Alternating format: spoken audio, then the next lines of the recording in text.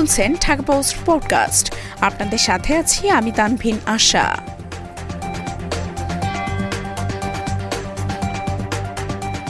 ইভিএমে ত্রুটি, ভোট দিতে পারলেন না মেয়র প্রার্থী মুস্তফা।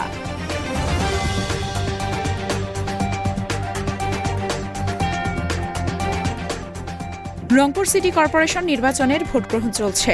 মঙ্গলবার সকাল ৯টায় ইলেকট্রনিক ভোটিং মেশিনের ত্রুটির কারণে ভোট দিতে পারেননি রসিক নির্বাচনের জাতীয় পার্টির মনোনীত মেয়র প্রার্থী মোস্তাফিজার রহমান মুস্তফা। তিনি রংপুর নগরীর আলমনগর কলেজ রোড সরকারি প্রাথমিক বিদ্যালয় কেন্দ্রে ভোট দিতে এসে ভোট দিতে পারেননি। মুস্তফা ভোট কক্ষে ১৫ মিনিট অবস্থান করে ভোট দিতে না পেরে বাইরে এসে সাংবাদিকদের সামনে ইভিএম নিয়ে হতাশা ও অসন্তোষ প্রকাশ করেন।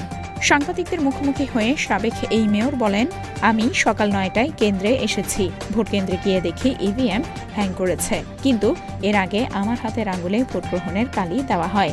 আমি ১৫ মিনিটের মতো অপেক্ষা করেও ভোট দিতে পারিনি।